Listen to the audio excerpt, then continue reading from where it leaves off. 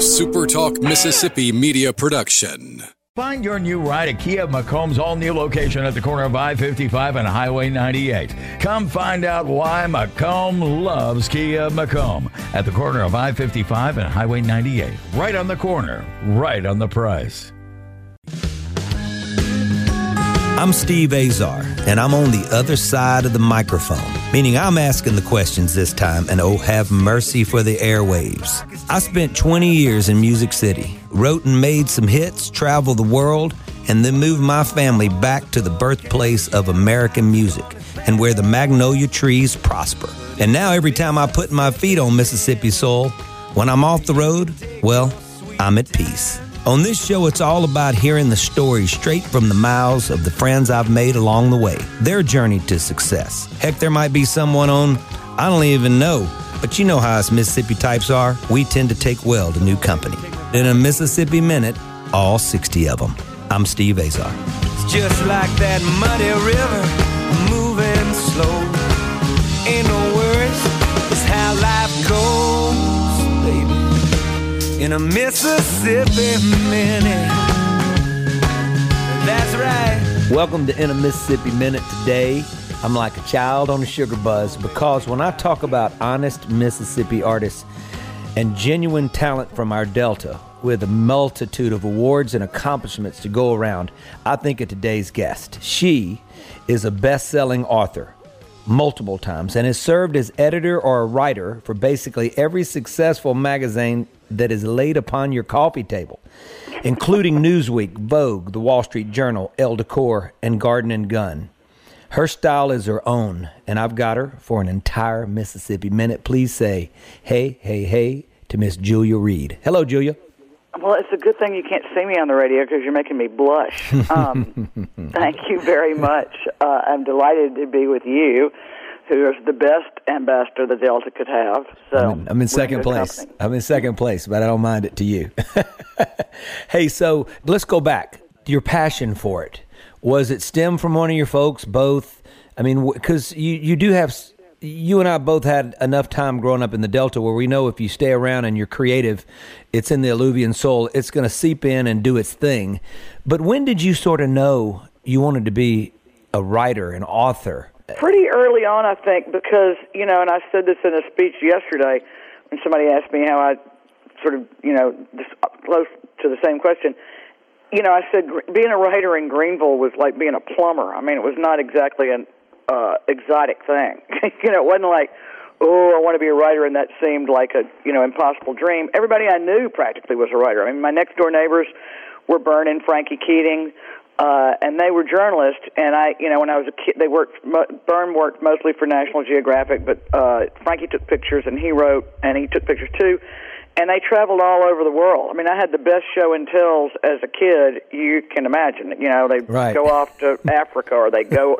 Bern was on the first voyage through the Northwest Passage on the USS Manhattan. I mean, it was like all this really dramatic, exciting stuff when I was like 8 and 9 years old. And, I think everybody in the Delta, because we're such a great melting pot and we're on the river, I think everybody that grows up there is aware of the wider world outside. It's not like you're living in some small town in the middle of nowhere in the deep South and, you're only introduced to ideas through books. I mean, like...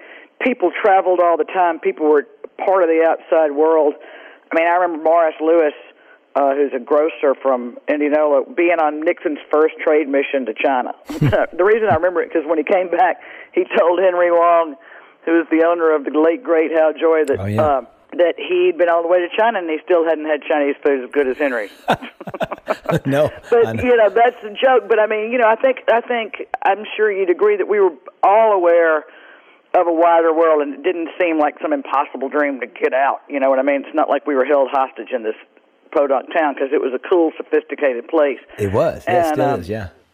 And so, the paper, had won a Pulitzer Prize. Harding Carter III was editing it when I was a kid after his father died, and he and my family were really super close friends. My first byline was writing a review of Bern Keating's young adult book on some explorer or another, I can't remember now, for Harding. So, wow. I was 14. So, That just seemed like a normal kind of segue. I mean, I was obsessed with the Walker Percy. My father made me start reading him when I was too young probably to get it, but, another local author, and it just happened that way. Brody Crump, who used to write this column called Mostly Old Stuff for the Delta Democrat Times, was another family friend. I mean, I was like, it was sort of like the social column, and my birthday parties was always in it, so I felt very grand indeed. So that's, it was just like a normal thing. My father was involved in politics, and a lot of national reporters would come down to kind of report on the end of the segregated one-party system. The sort of the Democrats were one big racist party in those days, and Hotting and Daddy helped build a real two-party system, and so there was a lot of national press and national attention. So I would hang out with those guys when I was a kid and just think they were the coolest thing. I wanted to be them. We're talking to Julia Reed, author, editor, writer, anything to do with words, and she's my guest down in Mississippi Minute. Julia, look, okay, so you grow up in Greenville, you're doing the boarding school thing, you go off to Georgetown. You've already got this vast array of experience, and you're talking Newsweek as a high school kid or college kid? Yeah, no, I started as an intern as a part of a weekly program that they had at my school, at boarding school. And I really lucked out because, as we deep Southerners know, especially in a town like Greenville, the root of all things good are eccentric old ladies. And so there was an eccentric old lady running the library in Newsweek's Washington Bureau, and she hadn't had any company that wanted to hear her stories in a really long time. So, man, and also I was a really good newspaper clipper. In those days, you had to read about 1 million newspapers, clip them all, figure out what to call them, because there was no, Google search. We were the actual library, so if a reporter wanted to know something, they had to come in and go to a file folder of newspaper articles that we had clipped, and they were way behind when I started, and I brought them up to date. So she was very sad to lose her best listener and her best newspaper clipper.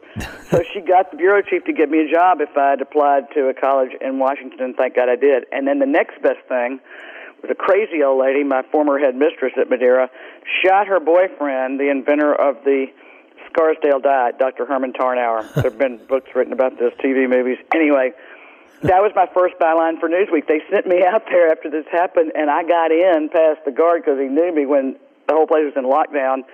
And that was my first story. So I'm sorry that Dr. Tarnower had to die for my career, but, what the heck? Gene Harris was crazy, and she shot him. That's amazing. Okay, so let's talk about inspiration, because I still want to ask you a few more questions about college days, Georgetown, all that. But with me as a songwriter, it was always in the front of my mind, or I'd push it aside to the back or sideways, whatever. But it always sort of leaked out a little bit. Even when I was trying to be as commercial as I could be in mainstream, I always had this place was always sort of around, and so when you wrote, okay, articles are one thing, I guess, or whatever, but do you feel like there was a style that was developed by at least being here enough that it sort of gave you something? And did you ever draw from it a lot or a little?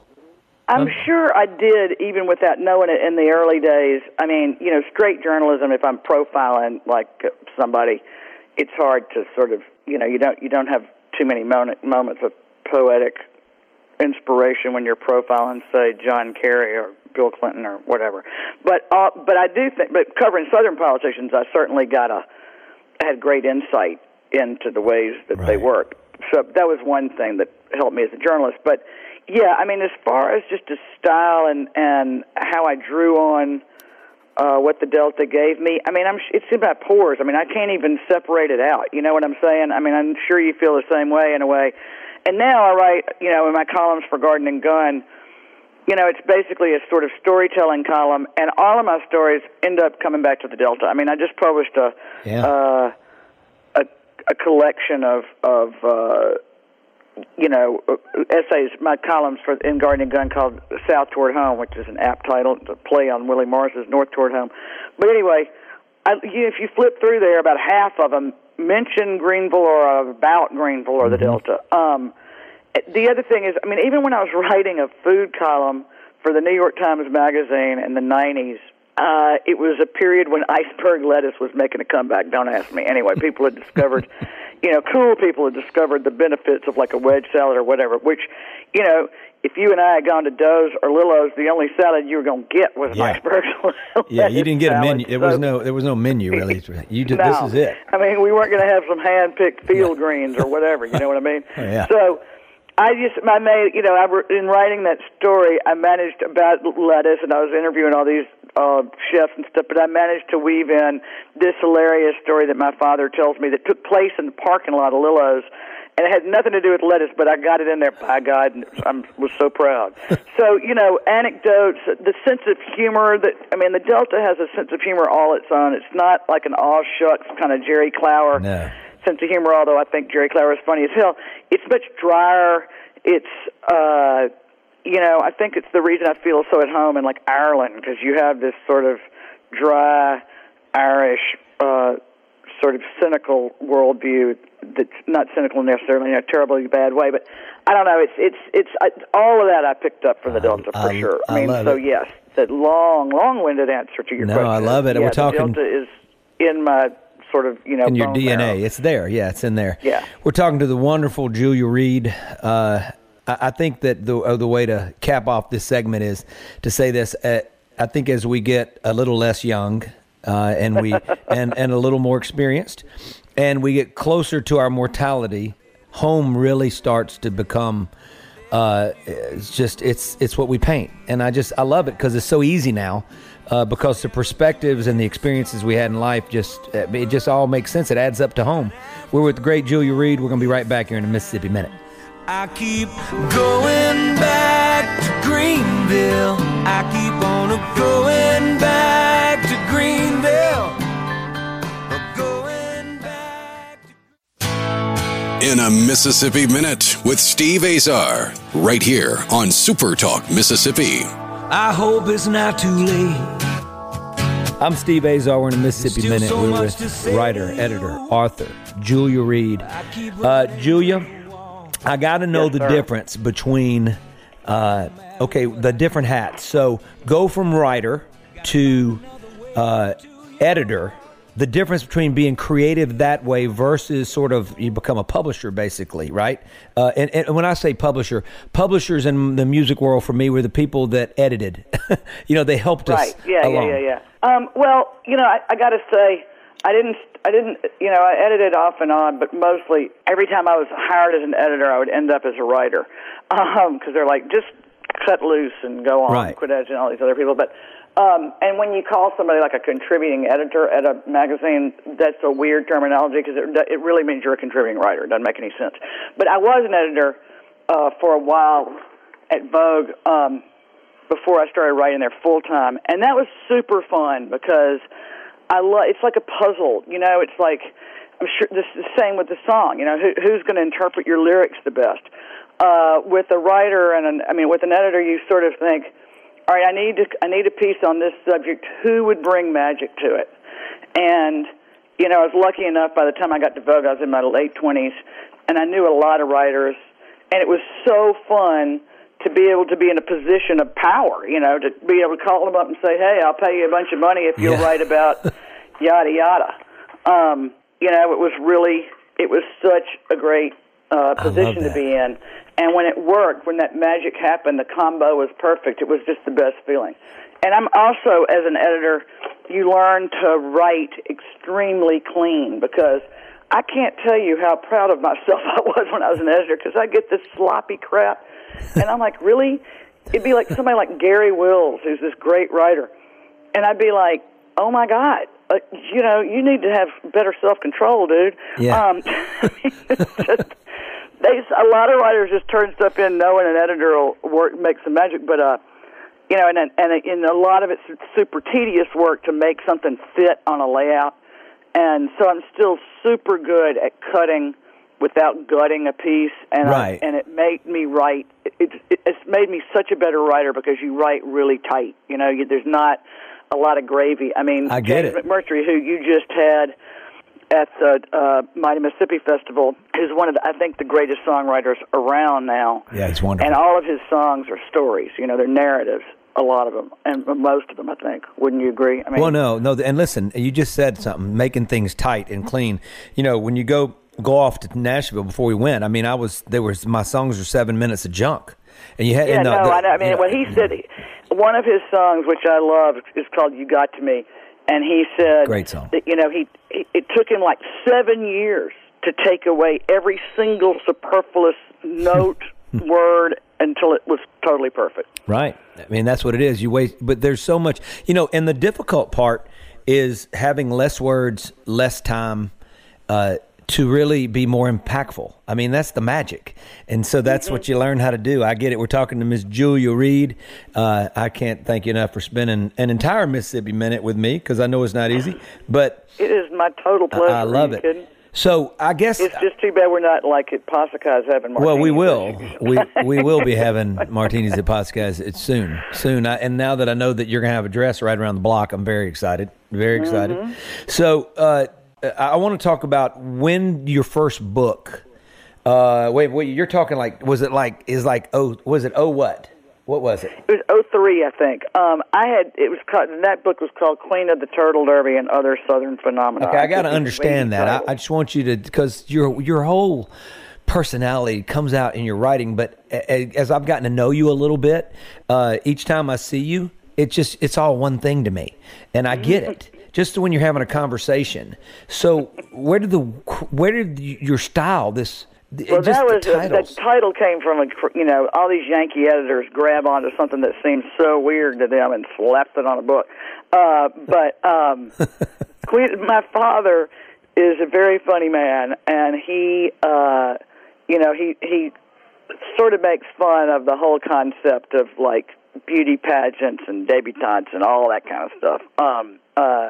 I mean, he kind of digs it, but he thinks it's ridiculous at the same time. And he calls these beauty queen types titled women. And there was a woman, this is a long story he told me, and I boiled it down in the intro, or one of the pieces in the book, I can't even remember now. I think it was in the introduction. He and some buddies were at the yacht club, and it was when Greenville was still a big thriving port, and they had the American Waterways Organization annual big, huge convention in Greenville, in town. It was a big deal. And so they were there, and there's this chick there who was like with one of the guys, and she allowed as how she'd been like the first runner-up to Miss Arkansas and Miss Pink Tomato, which is a real thing, still goes on in Arkansas also, and Queen of the Turtle Derby, which is a thing that happens in a little town near Memphis. Wow. And they have actual turtle races in this town, Lepanto, Arkansas. And, of course, when you're having an event like that, you got to have a queen of the event. I mean, heck, we got Miss Hot Tamale and Hot Tamale Queen, after all, and I'm proud of those girls myself. So, anyway, and so they made her immediately Queen of the Waterways. And this little child woman said, well, I couldn't possibly be crowned queen, unless we had a pageant. It just wouldn't be right. And they're like, oh, baby, you'd win it anyway. And then they had the problem of what to do with the crown, and she had one in her suitcase. So I just... I love it. So that was Daddy's titled women's story. And at my signing in Memphis, I had all these former Miss Turtle Derby queens coming up to me and getting the book. Yeah. They thought it was a compliment. Of, a book that came straight out of my father's mouth, and these great stories that we hear growing up. Well, if they had their own crowns in their suitcases ready to go, they would have loved this book. Hey, we're talking to Julia Reed. So, you just made me crack up. A Mississippi Minute becomes a New York Minute compared to the turtle races. I can promise you that. Yeah, exactly. I got engaged by accident. I thought I was at Lake Conway, but we got engaged on Lake Toadsuck. So that's my story about any sort of. I can't imagine how that happened. Yeah, but Conway, Arkansas. It's part of the deal. You're gonna have to tell me over the martinis you just promised me. Well, I will. You got that, but it was just me being a bad driver in bad direction. Other than that, probably wasn't much of that. Julia. So all right. Okay. So how long did you spend in New York? I had a place there for 20 years, and I sold it in a brilliant piece of timing. I sold my apartment about 2008? 6 months before Katrina hit New Orleans. Oh, okay. And I had done this, I thought I was going to do this big grown-up thing, like get married, buy the big house, renovate the big house, which is just the road to like total ruin. Big old house in a dysfunctional town even before the Katrina came. So that was a hell of a ride, and I got a book out of it at least. Not one that made up for the money suck of the house, but never mind. But I was going to be this, sort of grown person with the house and the husband, and I became chairman of the board of this art museum and all this kind of stuff. But I realized that I didn't need all that stuff, including the husband, who was a very nice man, but never mind. And I was happier. I mean, where my heart lied and where I really wanted to do stuff for the community to give back was not in New Orleans, even though I hope I did make some dent in the civic life there. But where I cared about the most was the Mississippi Delta, and God knows we got enough problems, as you well know. So it's a good place to come back and try to do some good, and that's where I really wanted a house, not some big old statement house in the Garden District. So, now I live in this great sort of duplex apartment in the Garden District that's up in the trees, and it reminds me of my New York apartment in a good way. And it's very unlike New Orleans, but it's a beautiful setting. And I'm going to have this little house in the Delta across from a cow pasture where I used to keep my horse as a child. So it really is coming almost literally home. Yeah. Behind this lot is a sliver of a lot behind my parents' old house. And that's where my heart always was. And, as you said, when you get to our age, or, not quite as young as we used to be, you start really realizing what's important to you and what makes your soul feel whole. And, just all your sort of, your synapses are firing in all the right cylinders and stuff. And that's what this means to me. I love that. And so there was no reason to stay in exile. I mean, who the heck was I? Like some, war criminal? No. I mean, just come on home. I just love that. Just come on home. Well, we did it, and it was a little scary at first, but it took a second of adjusting. Agents, managers like, well, have you lost your mind? I said, no, I found it, man. I found my mind. Yeah, and also in today's world, I mean, like you and I both had to go, as Willie Morris wrote, north toward home, north to get a career and make your name for yourself. You had to go to the big city, right? If you're a writer, you had to be in Washington or New York, and if you're a musician, you had to be in Nashville or L.A. Right. And it's and so we both did that. But now, once you make a name for yourself, you can do what you do almost anywhere in the world. No, I think you do it better too, because digital empire that we live in. I know, and I want to talk to you about how it's affected your world versus my world. But we're talking to Julia Reed. Before we go to break, I won't make it so difficult. We are the birthplace of American music, and we love to celebrate it. So you get to play disc jockey, and you get to choose one. Now, I thought about really making it like just putting you through it and giving you three choices of Brent sisters. But I'm not going to do that. That would be horrible. So I'm going to give you a choice between Muddy Waters and Ike Turner. Oh, God. I guess for me, Muddy for sure. Okay, there we go. Is there a reason? Let's don't even talk about it. Let's just go with it. No, that's just it. Gut. There you go. There you go. We're Julia Reed here in Mississippi Minute. Play some Muddy. You know your man done gone. You know your man done gone. You know your man done gone down in town. Down in Charlotte.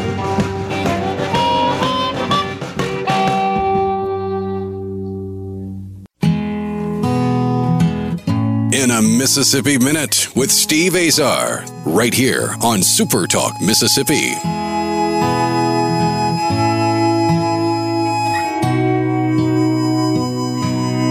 It was at the end of Indianola. I'm Steve Azar. We're with author, editor. I mean, everything to do with cool words that you've read, or if you hadn't read, you're going to read it after this show. Julia Reed. We're getting her back, and we're excited. Traveled the world, written about it, and like I said, every magazine that's laid upon your parents' table, your table, she probably had something to do with it, and it's just so cool to have you back, Julia. I want to talk about the economics now versus with digital versus our economics musically. It's songwriting is painful, but how has it affected you guys? Print versus I mean, so many of the magazines I used to write for don't exist anymore. And I started out writing at Newsweek when now Newsweek is an entirely digital thing. It was bought for $2. Oh my gosh! They took over they paid everybody's pension, and that was about what was left. And but when it was it was like Time and Newsweek were where everybody got their information, and the Washington Bureau of Newsweek, which Katharine Graham owned both the Washington Post and Newsweek, and it was a great newspaper empire. And the Washington Bureau of Newsweek had something like 45 people in it. All of Time magazine is not made up of a third of that. So, and it's a wonder to me that it still exists. I just wrote about the Delta in it, so I'm glad it does. But I worked for Southern Accents briefly. Gone. Hearst just closed down a bunch of titles and fired half its staff. All of Hearst magazines. You're talking about the empire of William Randolph Hearst, who was the great, But Julia, I know, but can I ask you something though? You still need content. So where is where is the jobs not? Why are the jobs not available? I understand as a songwriter, but why not? Well, people are taking their news from fewer places, for one thing. Okay. That answers that. And, and you got a lot of free content, which is, mostly BS. I don't read a lot of blogs because I don't care what a lot of these guys have to. A lot of blogs are exercises in self-indulgence to me. There's some good websites, so a lot of my friends have gone off to them. So my decision was to quit. I don't cover the news anymore. I don't cover politics, which, as it happens, turned out to be good because I wouldn't want to be covering politics in today's age. It's such a so crazy, so wild right now. Yeah, it's just not something I want to be covering. So I write books mostly now, and I still write for the Wall Street Journal. God bless Rupert Murdoch's heart. As long as he's alive, there'll be a print version of that. And I write for Guardian Gun, which because it's got such an authentic point of view, and it's such a beautifully photographed and printed magazine that it's on the rise. Unlike other magazines, its circulation and newsstand sales are going up. I think people still want something beautiful to hold in their hands with good content. I still write a column for them, and I write long pieces for them at least every other issue, and that's a joy to have. But, you have to take your career in your own hands, so I write books mostly, and I cover things that I used to do as a sideline, like when I wrote the New York Times Magazine's food column. That was just fun for me. That was like a little side pincher. God, I wish I had that money back now. But so now I write about. I've written 3 food books, one a full-fledged cookbook with pictures and the whole thing, and I've got another one coming out in April called Julia Reed's New Orleans. And it's so that's what I'm doing, and it's all this. It's kind of like coming home. I'm drawing on all the lessons of cooking and food and entertaining that I learned from my mother and all her friends as a child, and now that's kind of what I do. So I'm still, probably still got another quote-unquote real book in me, but that's what's been fun to do in the last couple of years. Hey, let's talk about Julia Reed's New Orleans because it's coming, right? Yeah, it's coming out in April. In April. Okay, so can you give us a little bit of insight without giving away? Sure. Well, it's not like a thriller. I can give away the whole damn thing. I did my first, honest-to-God cookbook with recipes and pictures, and the whole thing was Julia Reed South, and about half of that was shot in the Delta, and it was, I think we had 11 chapters, and each chapter was a real party that we gave. I did a duck dinner at the Baby Doll House. I did a dove hunt breakfast at the Highland Club. We had a party on the sandbar. The cover was a 8-course tomato dinner I did at a friend of mine's farm in Tennessee. Wow. So we had real parties and real recipes, and I told the stories of the gatherings and stuff. And it was like this epic road trip through the South and all of my spiritual homes. And so Julia Reed's New Orleans, I had a New Orleans chapter in there at a friend of mine's courtyard in New Orleans, and we did a Creole dinner. But this one, so the publishers are like, let's just do an all New Orleans book because you've been there a long time, and all my friends, my closest friends in New Orleans, aside from the girls I grew up with in the Delta that live there, are chefs. Like Donald Link is a great chef. He's from there. Mason Hereford of Turkey and the Wolf. And all these guys, Kristen Essig from Coquette, all these guys come and cook for the Tamale Festival out of the goodness of their hearts for free. Yeah. They donate the food, they do everything. So these guys, I'm on the board of Donald Link's Foundation, which gives a lot of money toward early childhood education and stuff like that. So, we do favors for each other. So we're all like one big happy family anyway. So it's an easy book to do. I did an Italian dinner with Donald Link and his chef that's going to start a new Italian restaurant that opens at the same time the book comes out. I did a chapter I in my head I called the Better Than Galatoire's dinner, because I love going to Galatoire's. It's super fun, but the food could be about 3 times as good.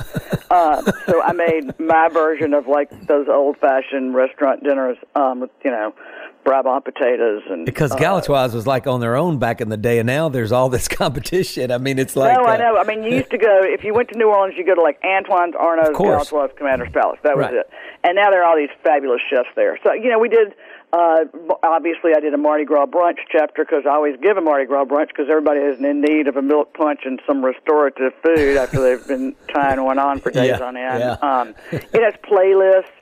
It has there's a chapter called The Classics that has like all the classic food from Creole cuisine, but also like these new crazy chefs and their iconic sandwiches that they've built. I mean, it's got lots of components. There's 3 or 4 playlists, I think, in there. Every chapter has like a soundtrack for the cook, too. I love that. Yeah, no, you're going to dig the music aspect for sure. Well, so to me, see, I love hearing this. Chefs, okay, first of all, they're the new rock star. I've interviewed quite a bit of chefs on my shows. Yeah, my first that's like, you know, yeah, it's true. They are rock stars in today's Well, world. there's a while there. I know there's got to be some sort of box that they have to sort of semi-live in with ingredients and all that. But there's just so much there's so much an ability to be creative versus having a genre. You know what I mean? Like they're melding all of these genres of food together. Like we were talking about, chefs used to be. I mean, in New Orleans, if you wanted to open up a new restaurant, you would just do another version of Creole food. And then Paul Prudhomme, the late great, came and introduced Cajun cooking to Creoles in New Orleans and kind of fused the two together. And that was an awesome thing. And Donald Link opened up Herb Saint, which is still his flagship restaurant, and started reinterpreting really from the ground up his notion of what Creole food was like. And then the next restaurant he opened was Cochon, because he comes from Cajun roots. And but it's not just, you know, a bunch of boudin on a plate or duck étouffée or something like a Cajun would make. It's incredibly sophisticated and so well thought out, and it's a take on Cajun cuisine that's so marvelous you can't even believe it. So that's what's kind of happening now. And and Creole cuisine has always been such a great melting pot anyway. I mean, it started out with French and African American cooking, and then, you know, you had the Cajuns got in on the act, and now we have all this Mexican influence in the cuisine, because after Katrina, there were so many, thank God, Mexican migrant workers that came up there. Right. So, you know, now you go to a restaurant, you get stuff like a Satsuma margarita, which I put in the book, because I love them so much. I've got to have, I have to have one of those. I haven't I'll had make you one. I love that. You will. We're talking to Julia Reed. Oh, Julia, okay, let's dig back a touch. Your latest book, South Toward Home. Right. When it just came out when? It came out in like the last day of July, I think. So I love that you can remember that. That's good. It's not so far back. We're all right. Okay, so tell me the inspiration behind that. I know that's just a typical question, but that's my favorite kind of book to do, because it's a collection of pieces I've already written.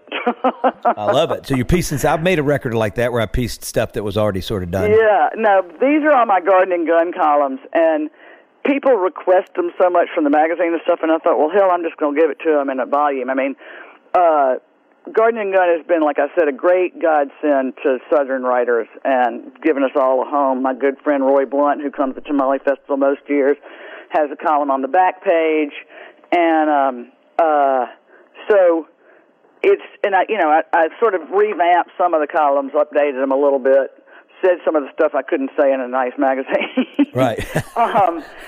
John Meacham wrote a really sweet introduction, which I was really grateful for.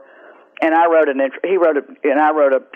introduction of my own, and so it's been fun to relive a lot of those columns, and you have to go through them to kind of sort them out and edit where they're going to go, and to categorize them, which was hard in some cases. I have one chapter just called Fun, I love it. And that's where a lot of the Delta stuff is, I got to say. There's a section called Fun. There's a section called like Critters. Because we shoot them and eat them a lot. And yeah, we do. And So good. So I looked back and I realized I'd written about an alligator hunt and a boar hunt and all kind of crazy stuff like that. So that's all in there. We're with the great Julia Reed. We're going to be right back here in the Mississippi Minute.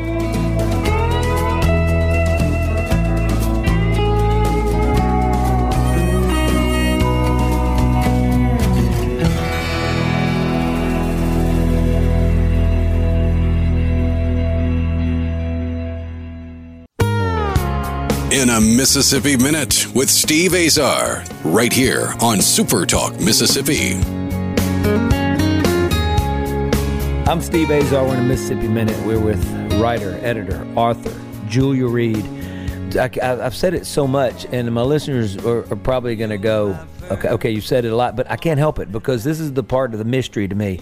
We've traveled all over, but have you ever met an area this condensed? And so rich small, with great character? No. Yeah, ever. No. I mean, I say this all the time. I mean, I had a place in New York for 20 years. I lived in Washington, and had gone there lots with my father and had a front row to political dramas, from a very early age, front row seat. And I lived for a time. Hell, I even worked for a newspaper in Central Florida. I've lived all over the place. I spent like 3 summers in England. So I've been everywhere, and I'm telling you, the Greenville that I grew up in, especially when downtown was still thriving, and we're working on that, as you know, bringing that back. Yeah. I've never lived in a more cosmopolitan place, and like I said, I think it's because of the mix of cultures and nationalities, and the fact that we were on the river, and you had these great characters coming up and down and in and out, and we had a Pulitzer Prize-winning newspaper. I mean, and so, like, all these really cool people, like right out of Columbia Journalism School, where did they want to work on a newspaper? For Harding Carter at the Delta Democrat. That's the you had coolest all these thing. really cool people coming in and, and adding to the mix, and it was just, it still is a hotbed of creativity, I think, and you got young people moving back. I mean, my good friend Humphreys McGee, like the fourth, I think he is a lawyer. He could live anywhere, and he just bought a place in Wilson Park. Yeah, no, he's at the golf course all the time now. He's a really good player. Really good player. I think that's the added benefit of working in Greenville. Yeah, no tea time, just show up, and he's got a group of retirees that he's always playing with now. I told him. But, it's a good lifestyle, honey. It's all. Look, I love it. You kidding me? There's no... The fact that you don't have to call and get a tea time, you just show up and everybody's going, what are you doing? Let's go. And we have great, and every day there's new restaurants opening up. You've got 2-3 different downtown places that popped up in the last year. The Mighty Miss Brewery, and you got the Downtown Grill, and that bartender is just awesome. And he's really good. He is. And I'm working on a door to it. Yeah, I'm working on a concert series actually at the Butcher Shop Mercantile, where we're going to start bringing in hit songwriters to do a deal. We're going to do dinner, and I'll talk to you about all that. That's a great idea. We're 6 times a year. And I think the more events like that we can create. I mean, my deal has always been, if you build it, they will come. Every time I do an event or anything in Greenville, even when my friends would come and sign books at McCormick's, and I would make them come to Greenville. And Hugh, I think he was pretty tired of running the bookstore toward the end. He said, nobody's going to come. Nobody's going to buy this expensive book. Everybody always came and had a blast. I mean, whatever you offer folks, the more restaurants, the better. I mean, I really do think that the expansion that's going on in Greenville right now is feeding off itself, and it's creating some good kind of magic. And you've been such a part of that. It's been a thrill because I get a kick out of watching my friends who live in the places that you've lived and around these wonderful exotic, resorts and big cities, and they come to the Delta, and our event's 3 days, and some of them stay 10. Oh, I know. I mean, I thought I was going to have to pack up some of these Hot Tamale Fest goers in a trunk and ship them off. I was never going to get rid of them. And there was this one chef, the new chef at Urbsane, is just obsessed. He was obsessed. He kept making toast to Greenville every 5 minutes. They're freaked out. Well, I think the character thing I'm thinking, like you go to New York, there's that character that you see that, that drops the 4-letter word down a lot, but they're all the same characters. With us, You've got this nobody's the same, which makes it so unbelievably just it's just amazing to be around it, and it's just always like you're inside a movie is the only way I can explain it.